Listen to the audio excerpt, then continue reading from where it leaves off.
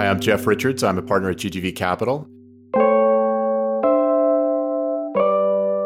And I am panicked about health.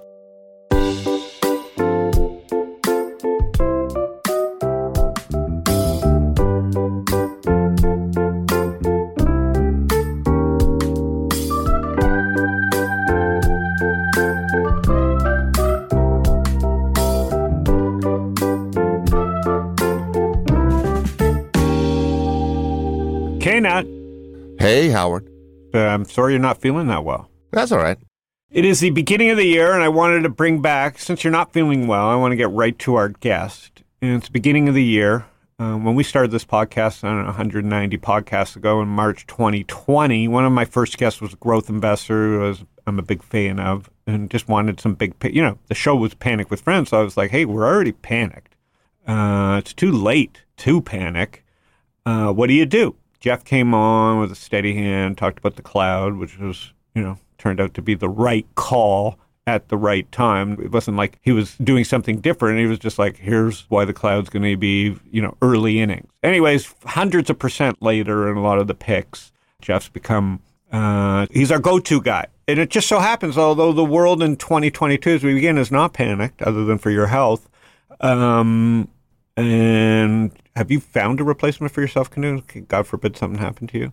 I think that's impossible, unfortunately. So, well, now at least I had you build out the studio for us. So now that we're 2022, there is a bit of a panic, Knut, and people won't notice this because the market's had a great year, third year in a row, is that growth stocks, cloud stocks in particular, are all, after going up hundreds of percent, are all down 50%.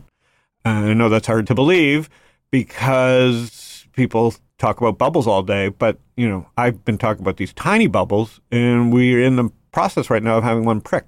I wanted to have Jeff on to talk about fundamentals versus valuations versus, cloud, like repicture everything now that we've come out of COVID, or 70% out of COVID, 80% out of COVID, but definitely coming out of COVID for better or for worse. Where is the cloud? Let's catch up. Where have we come from? Where are we today? And how do we position for a decade more of the cloud? So it's just more of a checkup. And it's funny because Jeff said he's panicked about health, so I'm asking for a checkup on the cloud and growth. He may have other reasons he's talking about health. So let's get him. Jeff. Howard, how are you? Happy New Year. Happy New Year. Happy New Year. Are you excited for 2022?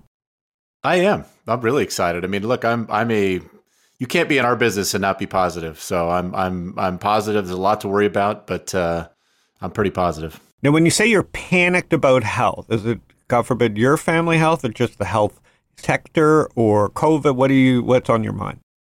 Well, I know as a frequent listener to your podcast, you talk about your health and your prostate and things like that. And I don't know. I just think as we get older, I just turned 50, and all of a sudden health seems like a very big topic among friends. Not just COVID, more long-term systemic health issues, and just thinking about friends who have health issues, and it just becomes something that takes a forefront in your life. It's not really there when you're in your 30s.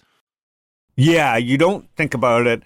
You don't prepare for it. You're not thinking you're invincible in your 30s. That's in your teens and 20s. But in your 30s, you're like, I don't have time to fucking worry about this. I got to make some money. And then in your 50s, if your 30s and 40s were good, and you'll start seeing this as like, why am I working this hard? I'm going to die in 10 years. So I think that's what you meant by health. Yeah, and I just think there's a reason a lot of folks as they get older start to invest more in healthcare and think more about healthcare, and it's becoming acutely aware to me as I've had some friends who've had issues, and so it's just something I'm more focused on than I was a decade ago. Let's put it that way. No, me too. I am now a sucker for a good story. Well, I've always been a sucker for a good story, and storytelling around health. The tech people were good at telling stories. The health people have been terrible at telling stories, mainly because of the blue pill and the drug companies. They're like the financial companies. You can't trust them. And so storytelling got lost. It just became a conglomerate industrial machine. Now the art is back, right? Like I had 8 Sleep on, and the guy's talking about sleep fitness. And then you got the Whoop, and you've got the Apple Watch, and you have all these health tech products. And they're spelling better stories. It's not like anti-aging, it's longevity.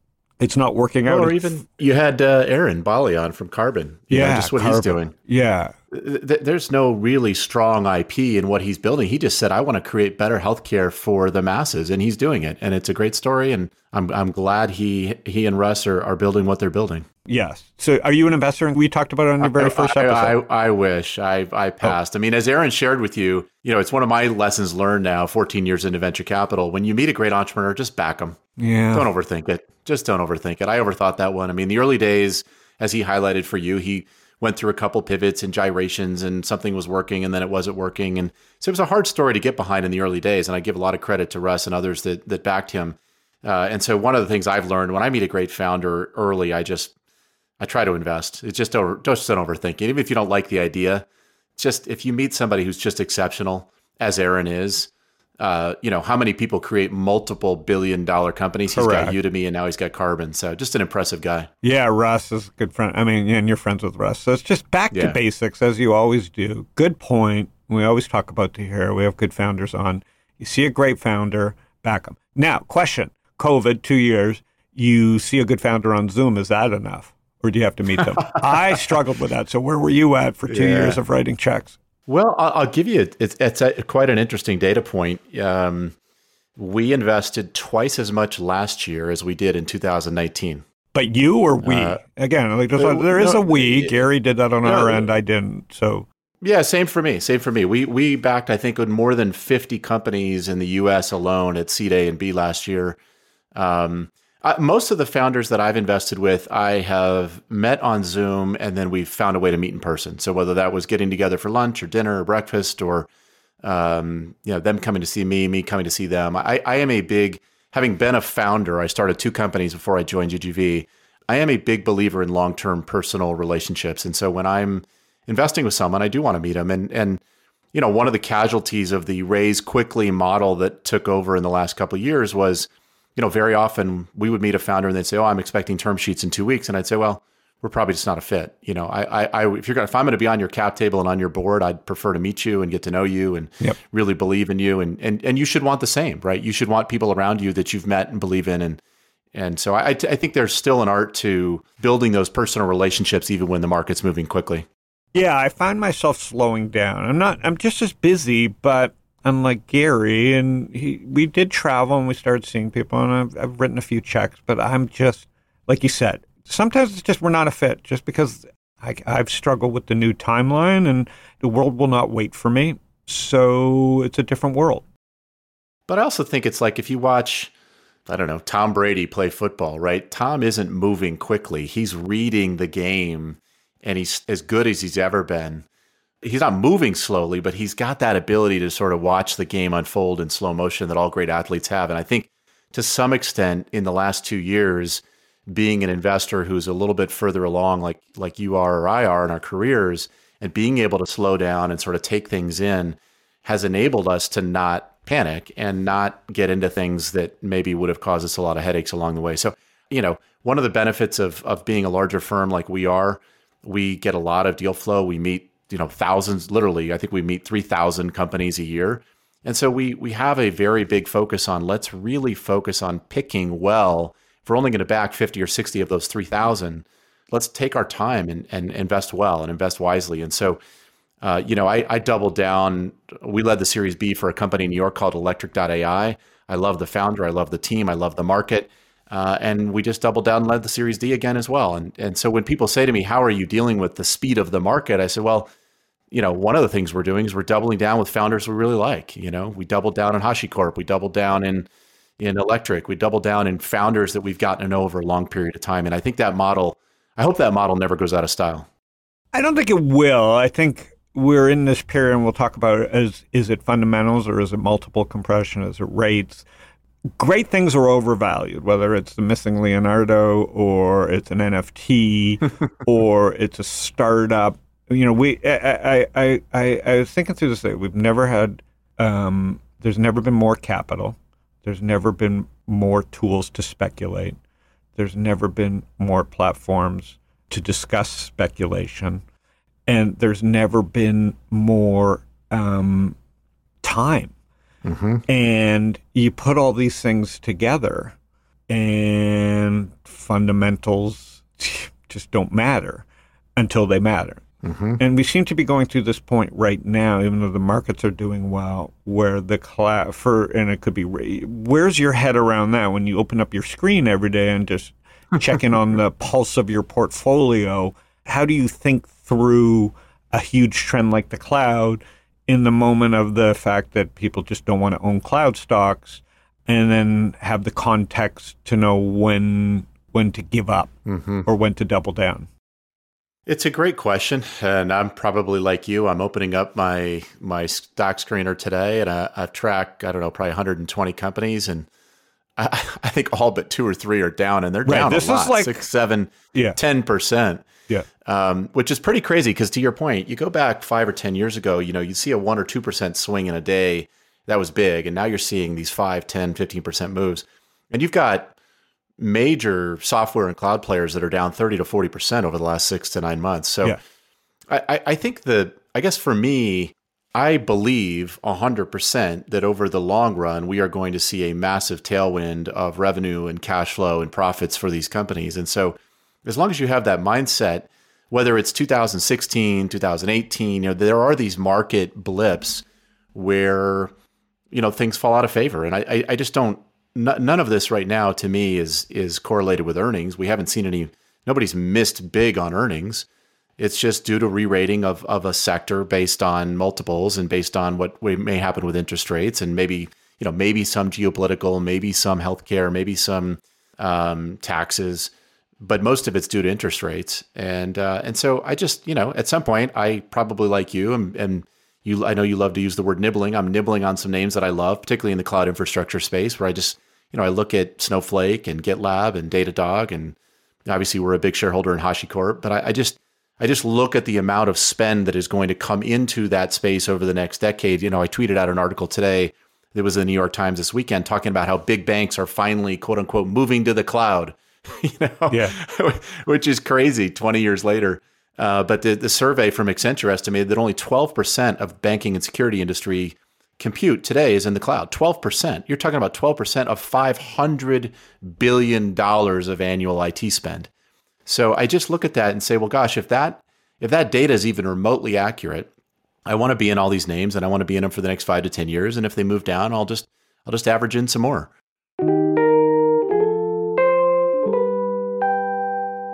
Well, that's where I'm at. But how do you reconcile that with the fact that no one's playing by the rules in the private market? So the cloud stocks are down 50%, but startup founders can choose and mark up their things 100%. There's some disconnect there. That's where I'm personally struggling right now. And I can't yell. What's the point of yelling? We're yelling into a sea of capital. So I just take my ball, and I wish I was Tom Brady, but I'm surveying and I'm seeing a disconnect because I'm seeing the public markets do their thing, which I love seeing them do. It's not fun, but they're working, not efficiently and not perfectly, but making some sense to me. Right? If rates were going down and Cloudflare or cloud stocks were going down, I'd be a little more nervous in seeing, rates shoot up, and again, from low levels, and cloud stocks going down. But at the same time, that doesn't affect what's happening in pricing in the private round. So when do you get to put your foot down and say, guys, have you checked the prices of these things in the public markets? You can't mark your thing up 100% while the public just marked down cloud stocks 50%. I guess 2 thoughts. One, I think it's really hard to evaluate the market we've been in for the last 24 to 36 months because we went through this massive gyration because of COVID. But also we've been in this quote unquote emergency Fed policy. I think a lot of us would argue we didn't need to be in an emergency Fed policy over the last 6 to 9 months, but we were. And so you've had this artificial hand at work in the market. And I think a lot of what you're seeing, the red on our screens today, is due to that hand sort of pulling back, or at least the perception that it's going to pull back. And so I think it's really, I've been investing since I was 12. I was lucky to grow up with a dad who was an investor. And so it's really hard to evaluate the market we've been in over the last 18, 24 months in the public market, because it's hard to evaluate what happens when we don't have emergency Fed policy. And obviously all the stimulus that happened because of COVID. On the private side, I just think, look at where Google is, look at where Amazon is. Apple just crossed $3 trillion of market value. at some level, what you have in the private markets is people making moonshot bets and saying, if I get the next Snowflake, if I get the next Amazon, Google, Apple, I can justify what I'm doing. As you and I both know, a lot of those bets are not going to pay off. I think we are already seeing somewhat of a reset valuation-wise. I think given that the big shift here happened in November, where you really started to see pressure on a lot of these public names, I think it usually takes a few months for it to play out. I do think we'll see some pressure on valuations in Q1, and maybe even into Q2. We'll see. The private market takes a while to receive the messages from the public market. But certainly if you are raising capital from people like Tiger or D1 or Altimeter that are heavily invested in the public market, I would imagine at some level they're re-rating their thinking on some of the valuations they're willing to pay for pre-IPO companies as well. I just think it takes time to play out. What I try to tell founders is, look, you're the one that's going to have to live with the valuation and all the implications that come along with that. So just be smart about it. Don't get out over your skis. The valuation that matters is where your company's valued in 10 years, not where it's valued in January of 2022. Love it. Great. Both sides of the table advice there. It's so funny because when I discussed it with public markets in 2008, as the crash was happening and leading up to the crash, and I got into, the startup world, it just seemed like such a disconnect where you could, if you could tell a story and raise money and it just felt like win-win, like the valuations were low and the people were great. And here we are, flash forward today. I think the same thing feels like it's happening in Web3 or whatever we want to call it, where supposedly the best people are going and they're leaving cush jobs because they feel it in their bones. But yet they're taking valuations and they should know better, where, wait a minute, guys, your end game's supposed to be 10 years, not today. I just don't see the same opportunities as everybody else sees. But that could be just the old man yelling at the field. And I hate being that guy, but I'm telling you, man, like if someone's asking my opinion, the disconnects are really bad. And the public markets seem to be more interesting than the private markets. And I've been saying that for about a year. I hate seeing what I thought come true. And now, so you're saying it'll catch up. I do agree with you. But there is so much money, Jeff. It boggles my mind. Well, you have what? The venture capital industry last year was 3 times what it was 2 years ago, I think. Or so I don't have the numbers in front of me, but it was significantly higher in 21 than it was in 2019. And we all thought 2019 was frothy. So there is a lot of money chasing a small number of companies. It's a great time to be a founder, right? It's a great time to be a founder with an idea and be able to raise capital. The trick is to be a founder that can then execute and live up to the expectations. Because it's not, look, I raised money in 1999 and 2000 on a company that was actually doing quite well, but we raised at a multi-$100 million valuation and we didn't live up to it. And the next 2 years were extremely painful. It was brutal. And I walked away with nothing. I founded a company that was worth several $100 million, funded by tier 1 investors, and I walked away with nothing. And, I had to listen to my father-in-law give a toast at my wedding talking about how when he met me, he thought I was this uber wealthy guy, and now I had no job. So, but I got married and wait a minute. The story here is that every father-in-law is a prick, or what's the real not story? Mine. He's amazing. I love him to death. Yeah. But I think you just, like you said, you live and learn, right? You learn through those experiences. You learn raising kids. You learn about health. You learn about all these things as you get older. And so, where I think one piece of advice that I would share with founders is get people around the table who will give you good long-term advice. And we saw that when COVID hit. We saw people who were panicked and we saw people who didn't panic.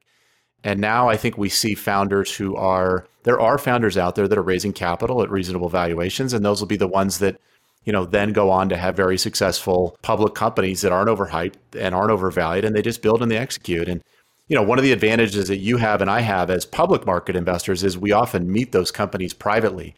Right. I'm a big fan of Smartsheet and Mark Mader. I've known Mark since we were in college.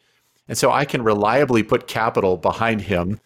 He doesn't know I'm doing it, but I can reliably buy stock in his company, or Snowflake, where I know the CEO, or, Monday, where we met the team, or Square, where we were an investor. I can put money into these companies, know that I'm backing really good teams in huge markets, and sleep well at night, knowing that, sure, there may be a valuation re-rating that comes along and it hurts and you get punched in the face. But, I don't need to sell my position, pay the taxes and start over.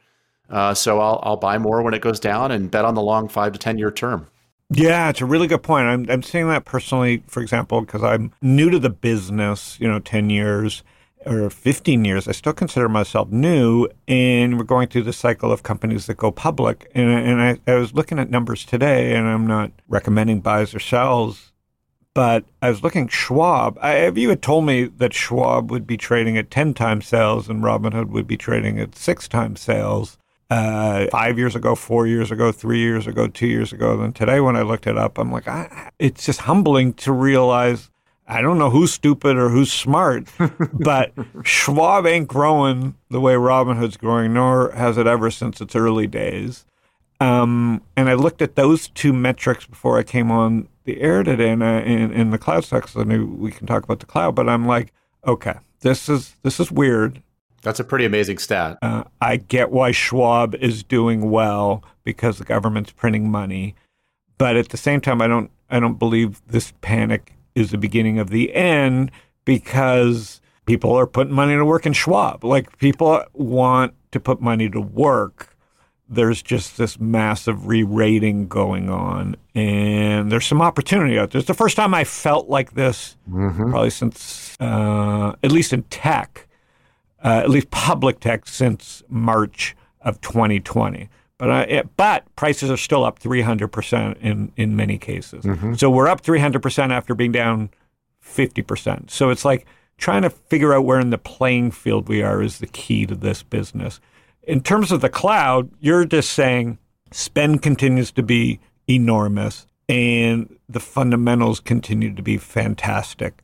So you just have to keep that in the background.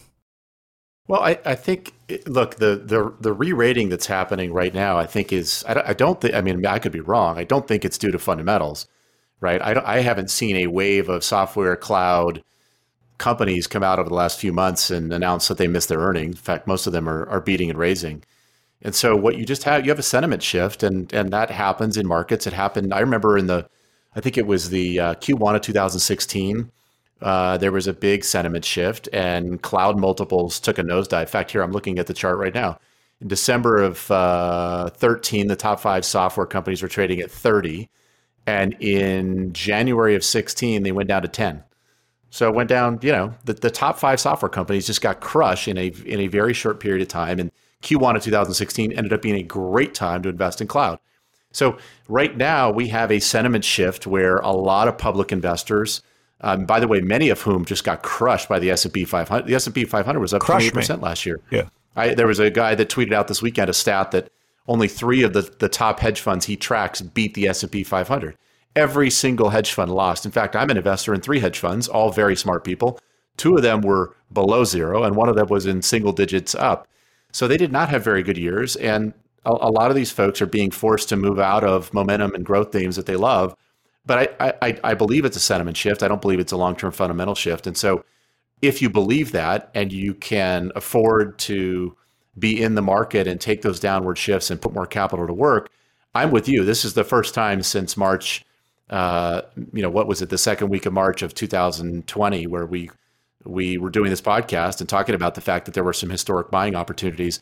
I do think there are some great names that are, they're not quote unquote cheap, but if you look at the growth ahead for them, particularly companies that are indexed to cloud growth in a way that is ratable or consumption-based, so Snowflake, obviously Google, Amazon, Microsoft with their hosted platforms, Datadog, Cloudflare, all of these companies that are sort of in a model where as more people consume more of the cloud, they win. They're not seat-based software models. I just think those companies have exceptional upside. And, when you come in will matter. But over the long, very long run, if you have a 10-year time horizon, it won't matter as much as just building up a base in those companies.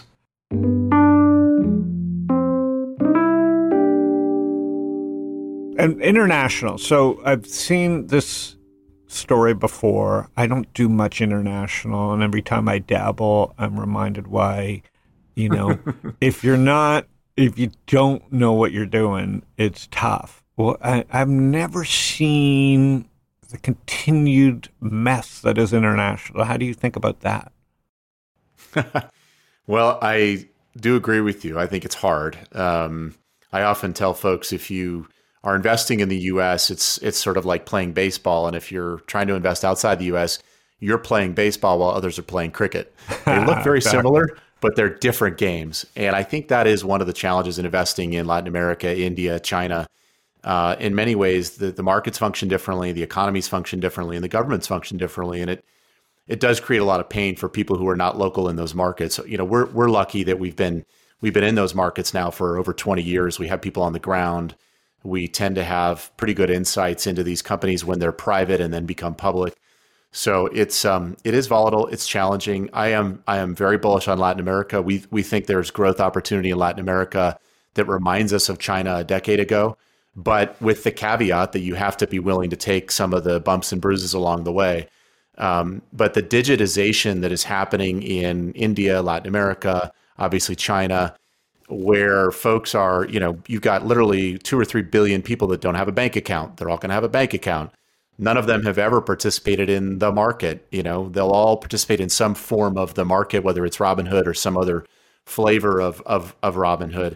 Bitcoin and Web3 is an opportunity to bring those folks into the market in a way that perhaps will happen faster than it would have with a centralized financial system.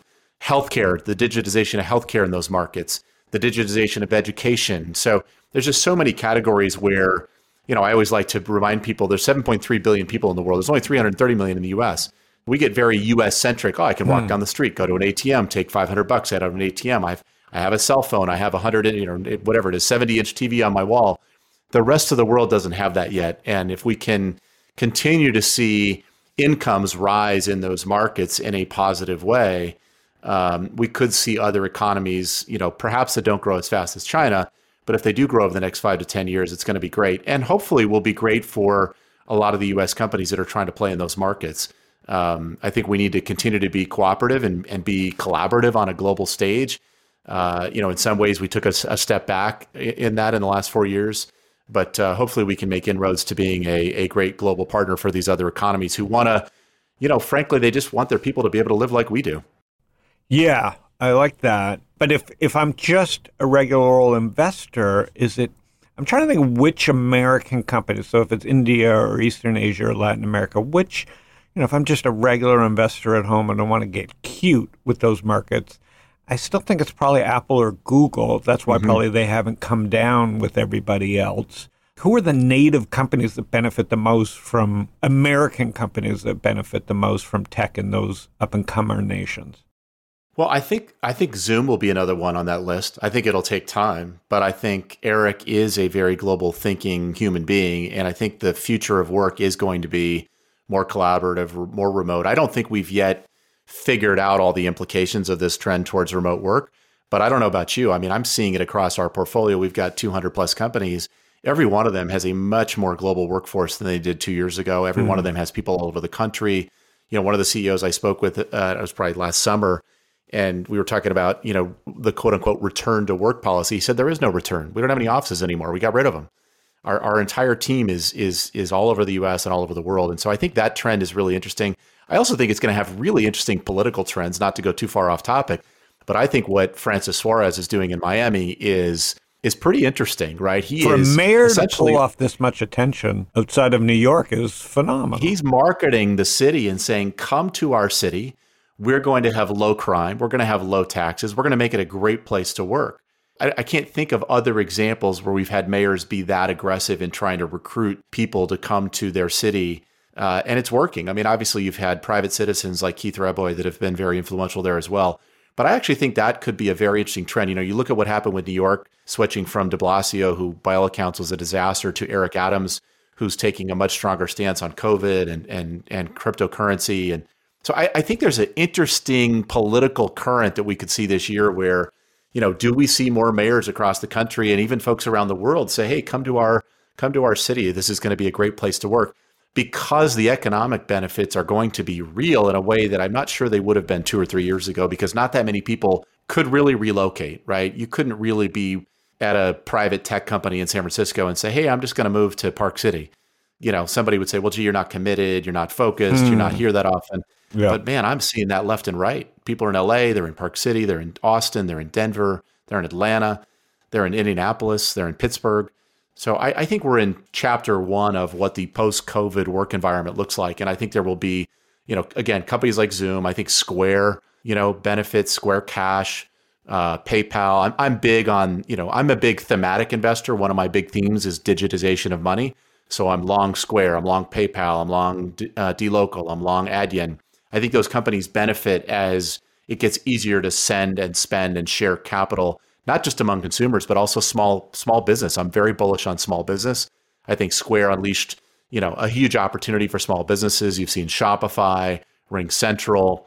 We're investing in a ton of companies that are in that market. Toast went public last year. That's in that space.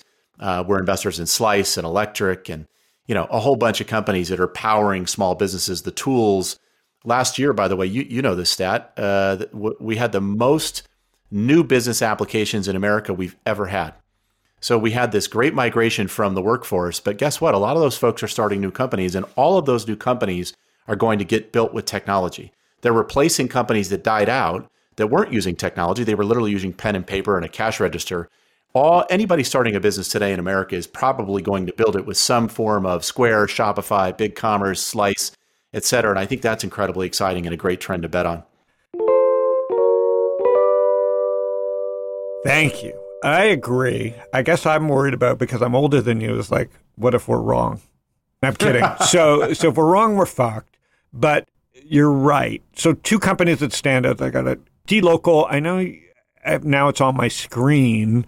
It's been whacked like all companies post-IPO now. And I tell people, like, I don't pay up for IPOs, but I do like to watch a screen of ones that get hammered, because this is when, opportunities come in. So what does dLocal do?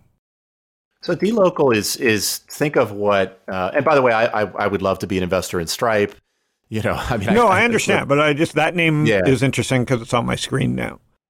Yeah, I mean, think of dLocal as doing what Stripe does, but in emerging markets. And, what Stripe is doing, what Adyen is doing, what Square is doing, they're all making it easier for people to spend money, for small businesses to get paid, for people to pay their employees, for people to borrow capital, right? Think about how hard it's been for a small business to borrow capital really forever, right?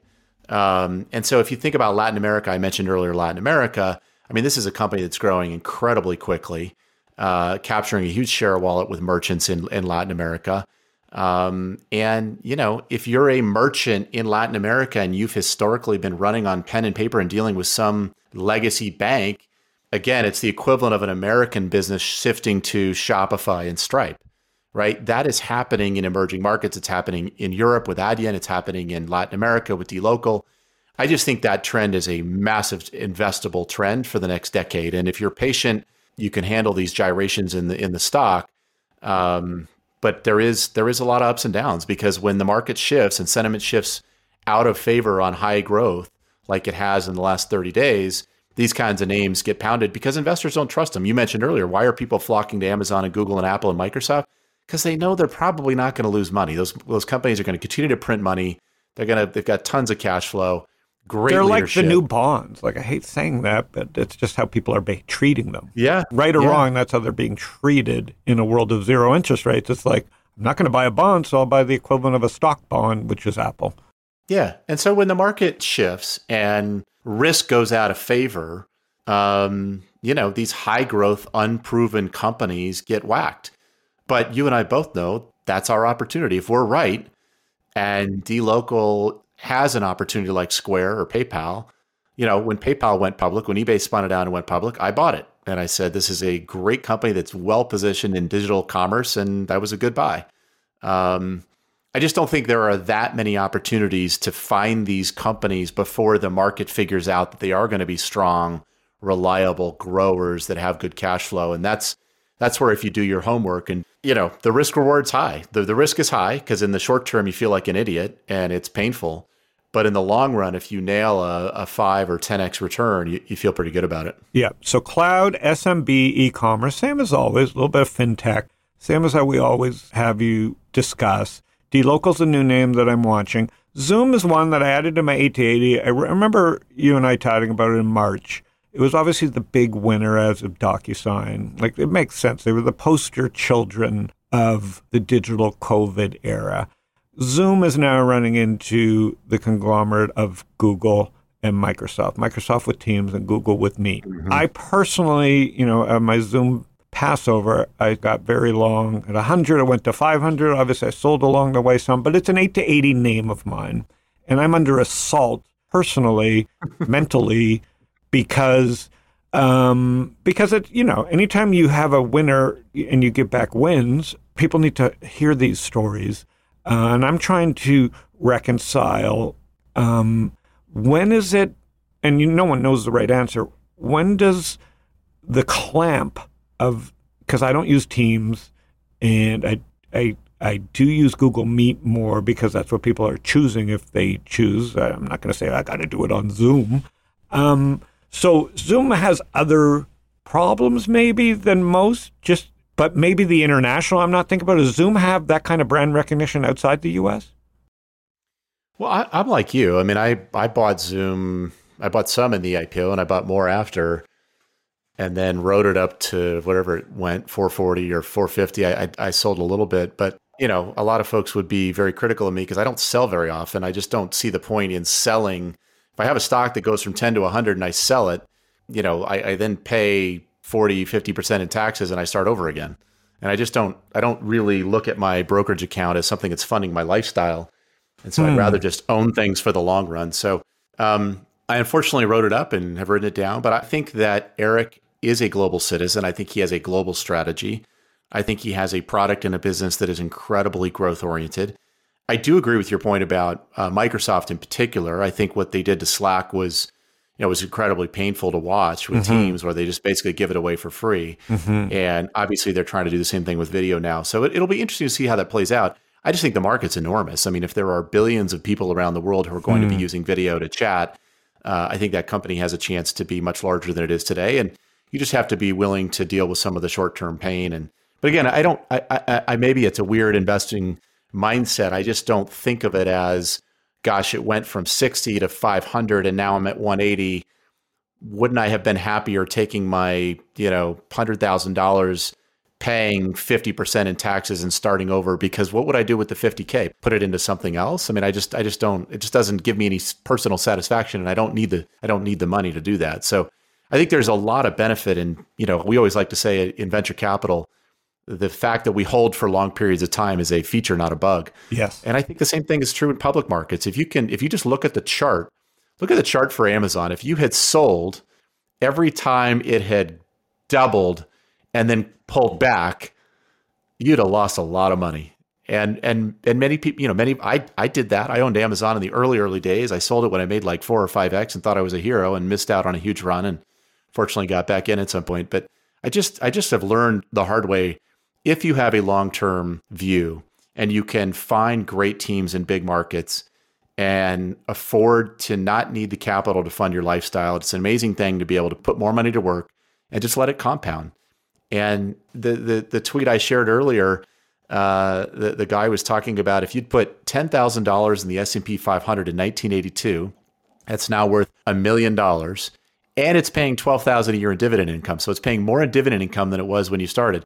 The S&P 500, not a sexy bet, but that's better than you would have done in probably 98% of hedge funds, right? So we all run around getting excited about investing in sexy funds, but the reality is very often just being an unsexy investor and letting it compound is a wonderful place to be.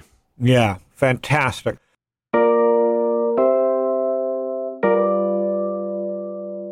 Web3. You have so much capital to put to work. How does Web3 fit in yet? We were lucky to be an investor in Coinbase. That was a great return for us. And we've got a few other investments in the space. I admittedly, we have not gone as deep in the space as others like Andreessen Horowitz have. I personally am very bullish just because I love to see that much innovation and that much capital and that much talent going after a category where I think there's a lot of opportunity for innovation, right? I mean, when people like Elizabeth Warren sort of decry crypto, I sort of look at it and say, well, are you a fan of Wells Fargo? Because last I checked, they've paid billions in fines for screwing over consumers for the last decade. Yeah. So I love the idea that there is real innovation, real capital, real talent congregating around the space. There's some pieces of the model that I don't love right now. I don't love the idea that you sort of do these inside deals, you give a bunch of people favorable treatment, and then you pump it out to the public at inflated valuations, and then no products ever materialize. I think that has largely been true for a lot of these projects. So I think we're still in the, if you sort of look at it as the internet, we're still in the 98, 99 version where there's pets.com and a bunch of other stuff that won't actually work. But long term, I'm very bullish. I think that the concept of sort of reinventing finance, I'm looking at it today. I'm refinancing a mortgage on a house. I mean, I'm in month 4 working with a bank that I've worked with for a decade that has all my financial records, and it's as painful as it could possibly be.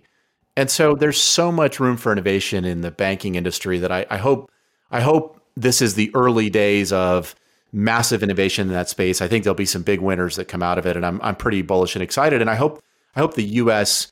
regulatory climate sees it as we saw the internet, which is let's embrace this, let's regulate it, but let's embrace it and really try to be a leader in it around the world. Because I do think the biggest audience for Web3 is actually going to be emerging markets, where you're not going to see the traditional banking system replicated. You're not going to see traditional, models of lending and ATMs and things like that. You're not going to see those in emerging markets, but you've got an audience of billions that could benefit from this technology.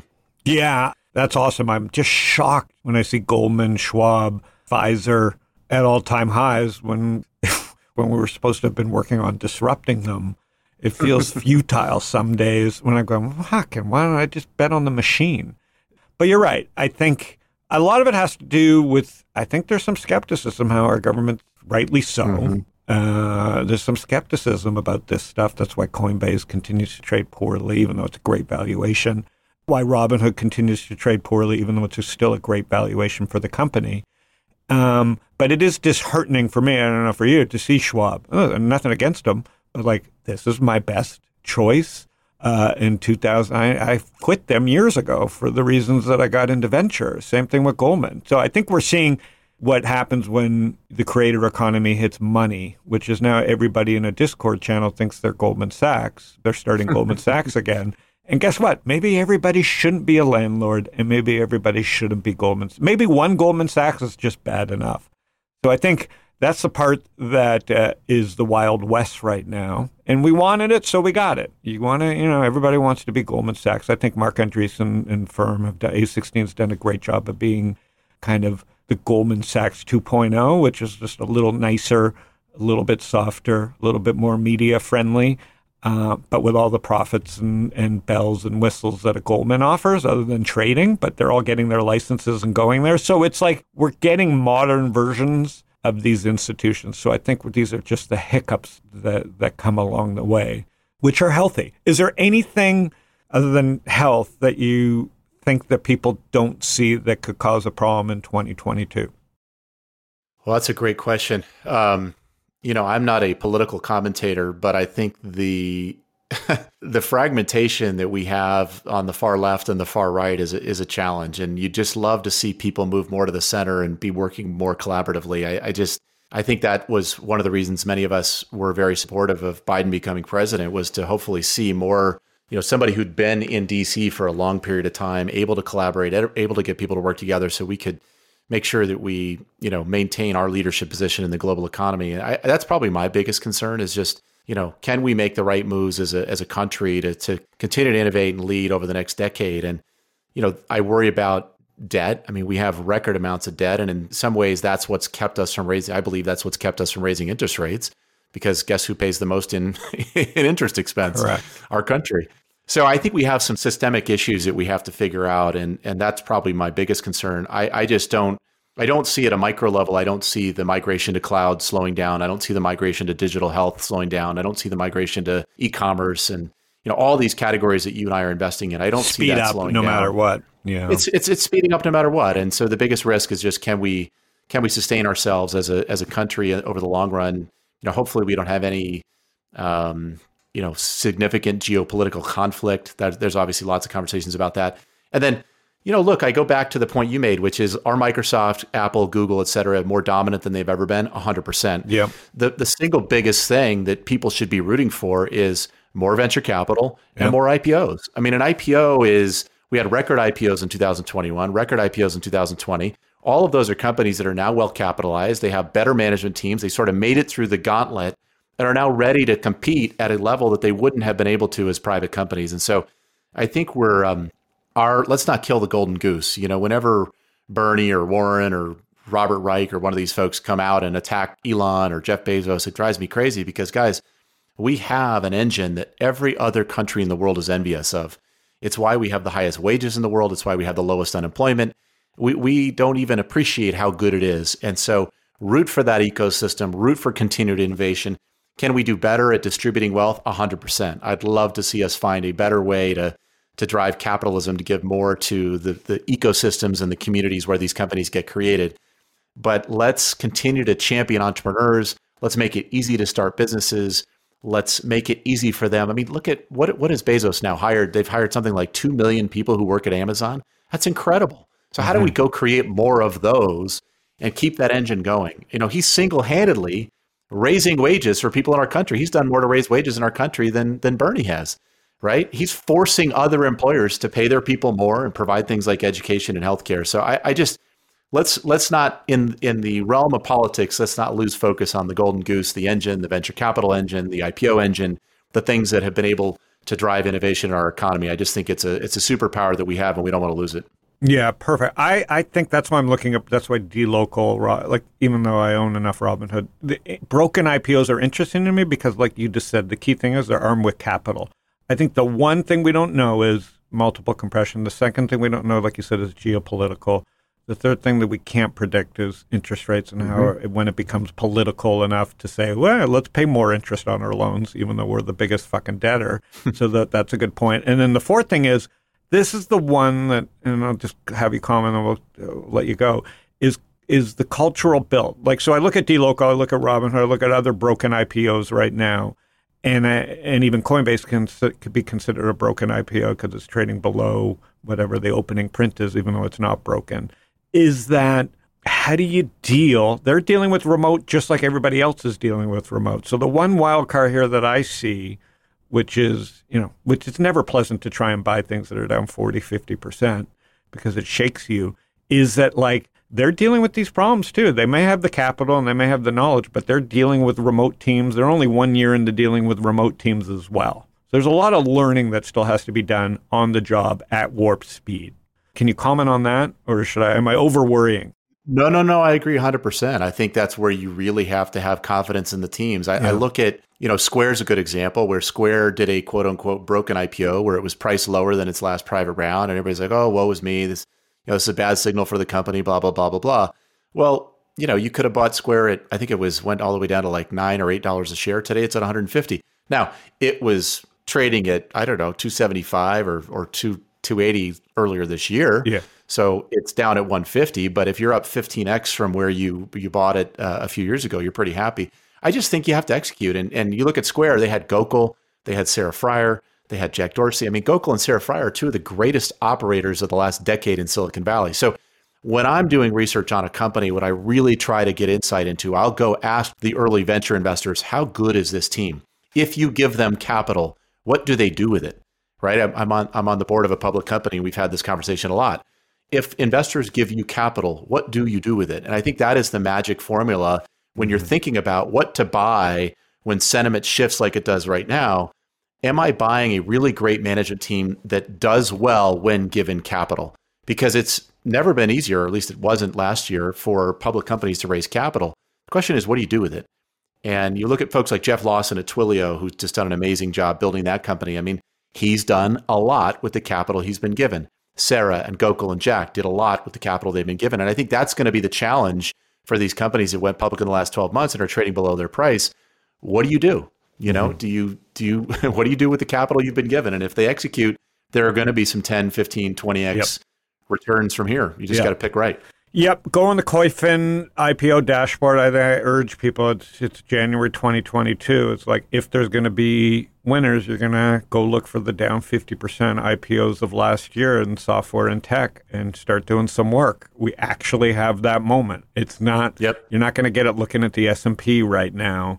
And so I really appreciate the insights. Thanks for your time, my man. I hope 2022 is great for you as it has been, and we'll get you back soon.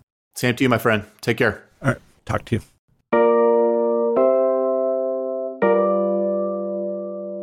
K-Nut, your fave, my fave. Absolutely. He's speaking fast, but no gibberish. Man, that guy is succinct. He's succinct. He's got the macro thought through. It's a tough market right now because all his ideas, even though they're down, are still up huge.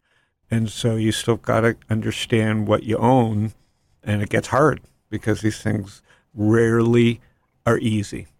And so hopefully that helps people. I selfishly was trying to get some insight for myself, but that's what we do. It's a podcast. We have ulterior motives. The Feel Better Canute, you are listening to Panic with Friends. You can search my name, Howard Lindzen, Apple Podcast, Spotify, Google. You can follow me, subscribe. You get an alert. Once a week we do this Panic with Friends. I sit with entrepreneurs, investors, venture capitals. We are investing for profit and joy. It is not easy. There are periods of panic and FOMO and excitement. They can all happen together, as they seem to be doing here as we enter 2022. I appreciate your time, and we will see you next week.